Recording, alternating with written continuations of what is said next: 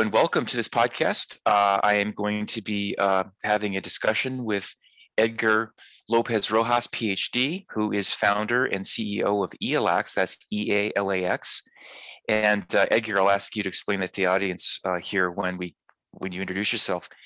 But Edgar is a pioneer and definitely at the top of the area of synthetic data, specifically with regard to financial crime, anti-money laundering, and similar areas. Again, this is for Privacy Labs. Remember, Privacy Labs is one word, and we specialize in compliance technology. I'll go into that more at the end of the podcast. But with that said, Edgar, welcome. Thank you so much for your time. If you would tell us about yourself and about ELX, and then we'll jump right into the questions. Hi, Paul. First, thank you for the invitation to this podcast. We know each other, so I'm very pleased to actually be your guest in this podcast. Thank you. Just to tell you a little bit about myself for the audience, I'm originally from Colombia, so I was born and raised in Medellin, Colombia. At the same time of this infamous guy, Pablo Escobar, was running his business. So this time, he made quite a lot of profit from the criminal drug traffic, and the dirty money actually came to my country and started to influence the society in terms of corruption and violence.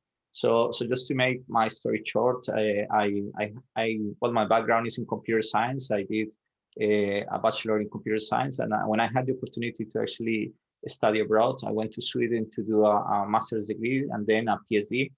And the PhD I did was in the topic of money laundering detection, and the first, let's say, frustration that I had during my research. Every PhD student had frustrations during this research, but mine was data. The data is one of the crucial things to actually tackle complex problems like money laundering. And I was having a background in machine learning, so I was eager to start applying random forests and whatever I could do for the state of the art, but the data was just not there. And one of the reasons is basically confidentiality and the privacy of the customers. Actually, that is one of the topics probably that you're also interested on this. But I'm happy to tell you more, but I'll just let it go back to you. Yes. Okay. And you've also been a pioneer in the area that you're talking about. You've been in it for close to 10 years, I think. So I think that's important for people to know that you have been in this area for a long time and have seen it grow up and develop. So is that an accurate statement?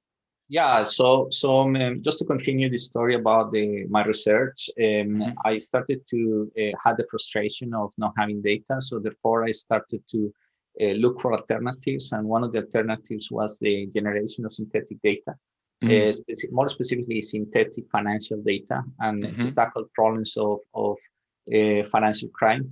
And in the beginning, I was just using synthetic data as a replacement for real data. But then later on, I started to understand the interest of the community for data sources to actually go deeper into this. So in 2017, I outsourced one of the research projects that I had. It's called the PaySim simulator. And this data source was posted in Kaggle, and it became quite popular over there. So I think at the time, I didn't know exactly what was the value of synthetic data, but now I think after several years of trial and error, I have started to assess that there is an interest in the community, and the market requires solutions that only can be developed through synthetic data.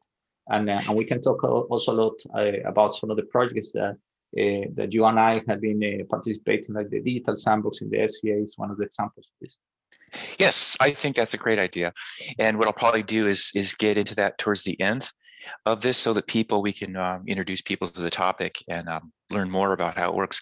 I also wanted to just mention that PaySim is probably what I guess the most used synthetic data set in the banking industry, and it's PAYSIM, one word, that you developed yourself. That's why you're considered one of the pioneers in banking and finance with regard to synthetic data. Is that a fair statement?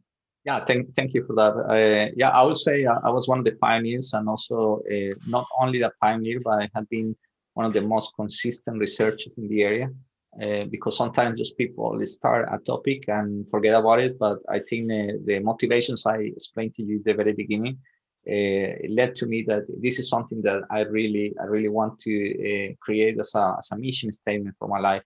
And that's why I think there's a lot of work that can be done with this. And I would like to see the results of my research being implemented in the real world. And probably that's one of the reasons why ELAX exists, to see this research implemented and to tackle complex problems of crime. So it's not just a commercial venture for you; it's a passion and something that's close to your heart. Because I know that you started out with solving the issue, excuse me, of in your country that you came from. So getting right into what is synthetic data. Now, I'm going to give a little definition here.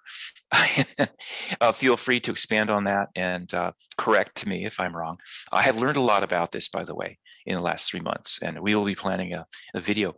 But synthetic data is essentially what you do is there's various components, and we'll cover each one in a separate question. But the idea is to take real data that a bank or some institution has that's generally in a highly regulated area. And because of that, the data protection privacy laws restrict what can be done. As well, and we'll discuss this later, in machine learning, oftentimes, even if you have access to the original data, synthetic data and approaches that are used can be used to help grow out and simulate different scenarios to give you a broader set of data from which to learn and generate new intelligence from it. So starting out with the synthetic, just the basic idea is to take the original data and basically create a new, not fake, well, it is fake, but it's synthetic. It's new data that is basically, go ahead. Let me help you out a little bit with the definition of synthetic data. Okay. I'll try to do as simple as possible. Yep. So basically, synthetic data is data that is being generated by the computer or by an algorithm, and this data resembles or is an abstraction of some real situation in the world. So basically, we use synthetic data as a way to make a model or to represent certain situations in the real world. So the generation of synthetic data is a science that has been it's been going on for a while. I think several years of computer evolution have made the generation of synthetic data more popular nowadays. But there are so many ways to actually generate synthetic data, and well, one of those is the one that the approach that ELAX uses, and is to use real data as a reference for generating the more realistic synthetic data. But some people might just experiment generating synthetic data without any real data. And what happens is that what you create is like what I call a toy example or a toy model. And these toy models can be very inaccurate. So that's the that's the difference of using synthetic data with real data or without real data. Yeah, I'm sorry. I think I didn't guess you said what type of data? You mentioned something. The word didn't come through. So what I mentioned is that you can use synthetic data we using as a model real data sets, or you can use it without real data sets. And when you use it without real data sets, you create something like a toy model. Right. And this toy model helps you to have certain understanding, but those models are very inaccurate. Got it. Thank you. So there's various values that come from synthetic data. One is what they call privacy preserving technology. So by the fact that one, you are creating, whether it's toy data, certainly that wouldn't be private because it's completely freshly, it doesn't exist anywhere in the real world. But if you're using real data, the abstraction you mentioned gives you some obfuscation of the original data, thus giving you some preservation of the privacy that was underlying the real data, the original data. And that gives you some freedom with regard to how you can use the synthetic data as compared to real data. Yeah, that's true, Paul. So there is a trade-off between privacy concerns or let's say disclosure Mm-hmm. the data with using synthetic data, and the analytic power of synthetic data. So the more analytic power we have, the synthetic data will look closer to the real data. Therefore, the disclosure will go up. So there is always like a balance point where we have enough analytic value in the synthetic data, and at the same time we protect these patterns or these let's say de-anonymization techniques that will help us to actually identify who's the real subject behind. I see. Great. That's a great way to put it. Now, another area I think that's really important in machine learning is explainability. And I think we've discussed how synthetic data can help with that process in exposing certain features or other information. Is that a fair statement?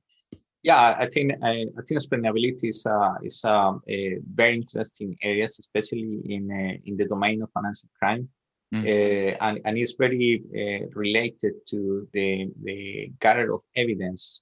I mean, if you cannot explain why an algorithm has been tagging someone for suspicious activity, it's very hard to actually tell the authorities that this person is doing something wrong.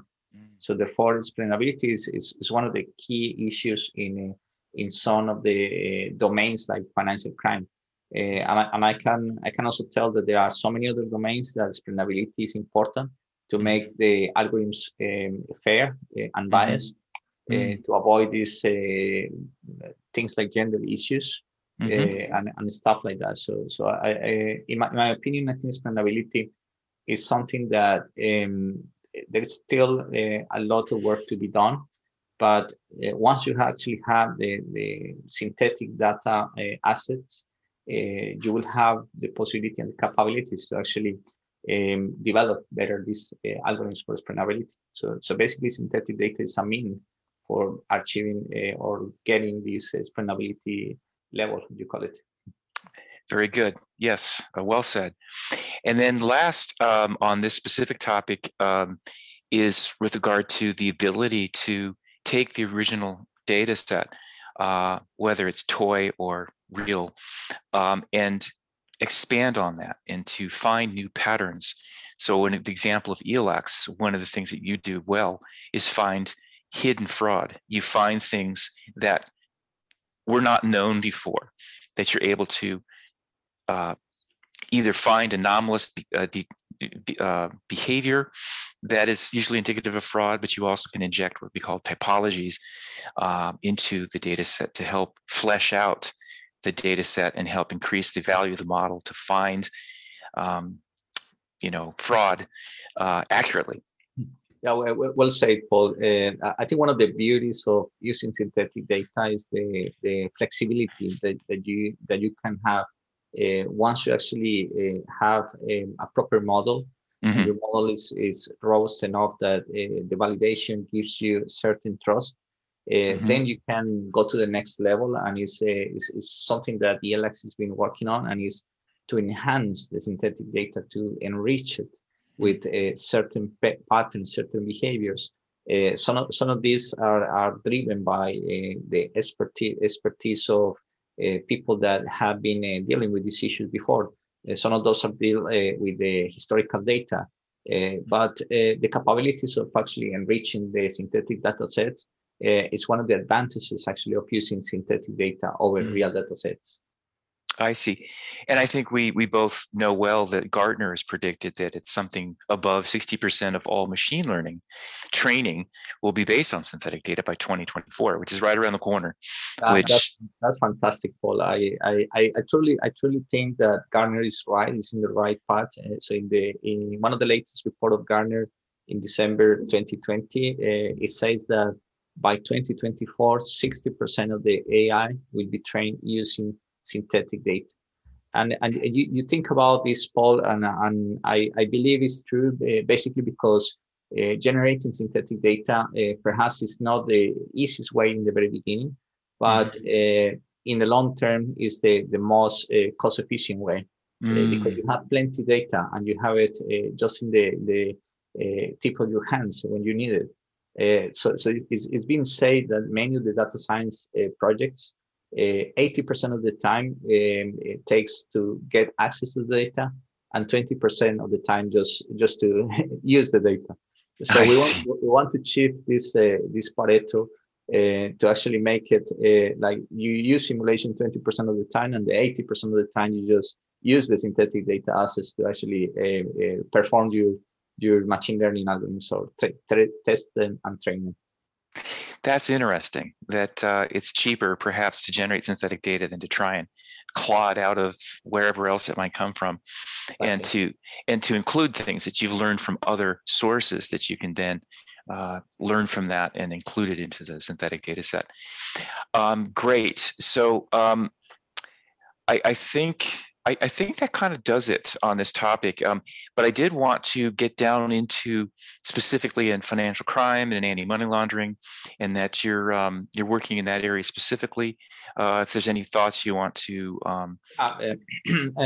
One of the things that makes me realize that we're doing the things right at the Alex is that there is a big problem in financial crime, and the big problem is that it's very hard to actually understand if the financial controls are working properly or not. And one of the reasons is actually because of the hidden crime.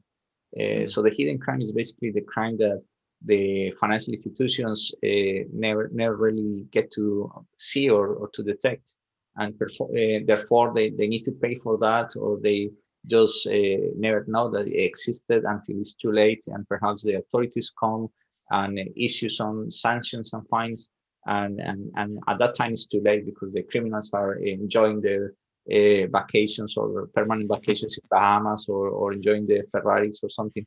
So this is one of the things that really makes me think, or made me started to think how we can turn the things around.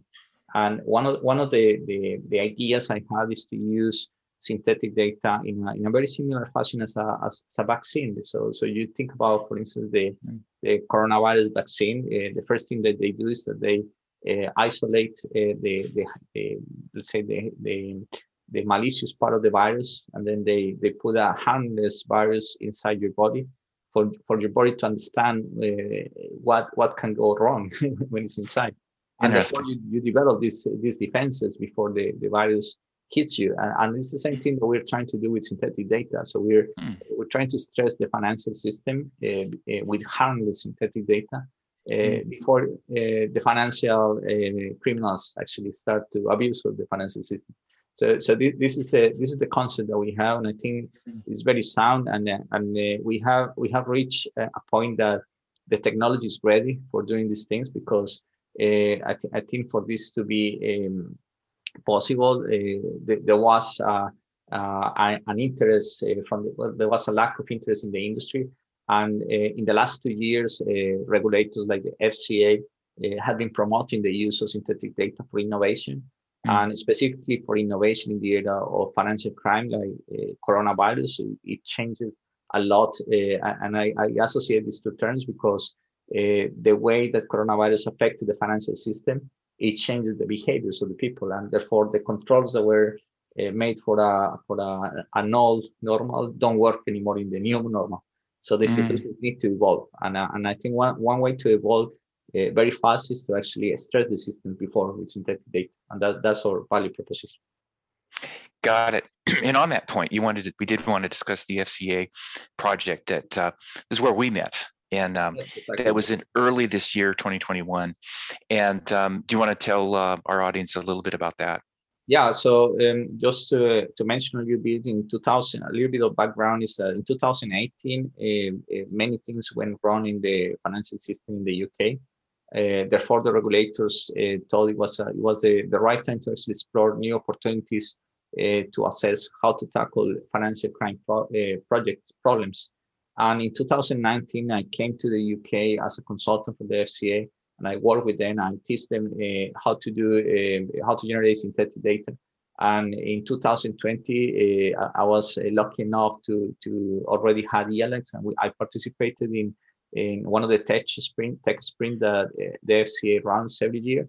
and this was it was called data stream because the main goal was to generate synthetic data assets. And so, to my surprise, the big project was actually the Digital Sandbox, which is an initiative from the City of London and the FCA. And these two institutions together are investing a lot of resources to actually make possible for the fintech industry to test their solutions before. And one of the solutions that ELX has been testing is the generation of synthetic data using real data. Yes, and that was used in this tech sprint. And FCA is it the Financial Crime Authority? Is that Financial Conduct Authority? Is the Financial Conduct Authority. That's the body that regulates in the United Kingdom. Exactly. Right, and also that sandbox was used to test new theories and to have they invited various commercial entities like ELX also to come in and use it. In some context, around 100 companies applied for being a part of the first Digital Sandbox pilot. Only 30 companies made it. Only 12 companies of these 30 were working in the area of financial crime. And only one company was specialized in the generation of synthetic data, and that was ELX. I see. So that's one of the reasons why we are pioneers in this area. Yeah, absolutely. No, and I don't think we can understate that at all. Well, great. And I think we're going to see more sandbox-like environments where synthetic data is used, where the government and industry can come together and help solve problems in various areas. So I think that does it. Is there anything else you would like to tell the audience? I would like to have you explain where the name ELX came from, but give you also the opportunity to say any parting words that we haven't discussed that you think the audience should know about, if anything, if we haven't covered anything. Yeah, well, first, thank you very much, Paul, for this space. I think one of the missions I have in my life is to actually educate the general public about my research, to try to put them into simple words that they can understand. Like, for instance, the analogy with the coronavirus vaccine, something that people can relate. And I think these spaces are a wonderful opportunity for that. And I will make sure that ELX promotes this podcast. And also, well, just to mention the meaning of ELX, it's an acronym in Spanish that means EAT, the power of X. So I want to represent the exponential growth, and hopefully it's going to be the growth of my company. Right. And I think for some of the nerds out there, E is a constant 2.7 something rather that's used very often. The Euler number. Yeah. Yes, right. And Allah means at, and then X is the exponential. Yes. Well, that's great. I think it's a neat way to name your company. So, well, great. I think, Edgar, then we are, thank you so much for your time and for your efforts, not only in making it a better world, but in the passion you have to make the world a better place. And so with that said, I just very briefly, Privacy Labs will continue to work with ELX to help make this available, this technology. We specialize in compliance technology. We can assist with bringing this to various projects and engagements, and we cover sort of the horizontal aspects of implementation because we are, again, a compliance technology firm. So if people want to get in touch with you, Edgar, I guess they just Edgar, EDGAR, at EALAX.com. Exactly. Yeah, that's correct. You can also Google my name, Edgar Lopez Rojas, and you're going to find quite a lot of hits if you mix this with financial crime. Yes. So just the last thing to say, Paul, thank you very much for the invitation, and really looking forward to develop this partnership with Privacy Lab, so we can conquer the US market together. And that we will do, because we've got the best in the business on both sides. If we do say ourselves. All right, Edgar, thanks so much, and you have a great day. I know you're in the United Kingdom, so it's dinner time for you. So have a wonderful day. Thanks again. And thank you, audience, for listening. Same for you. Bye.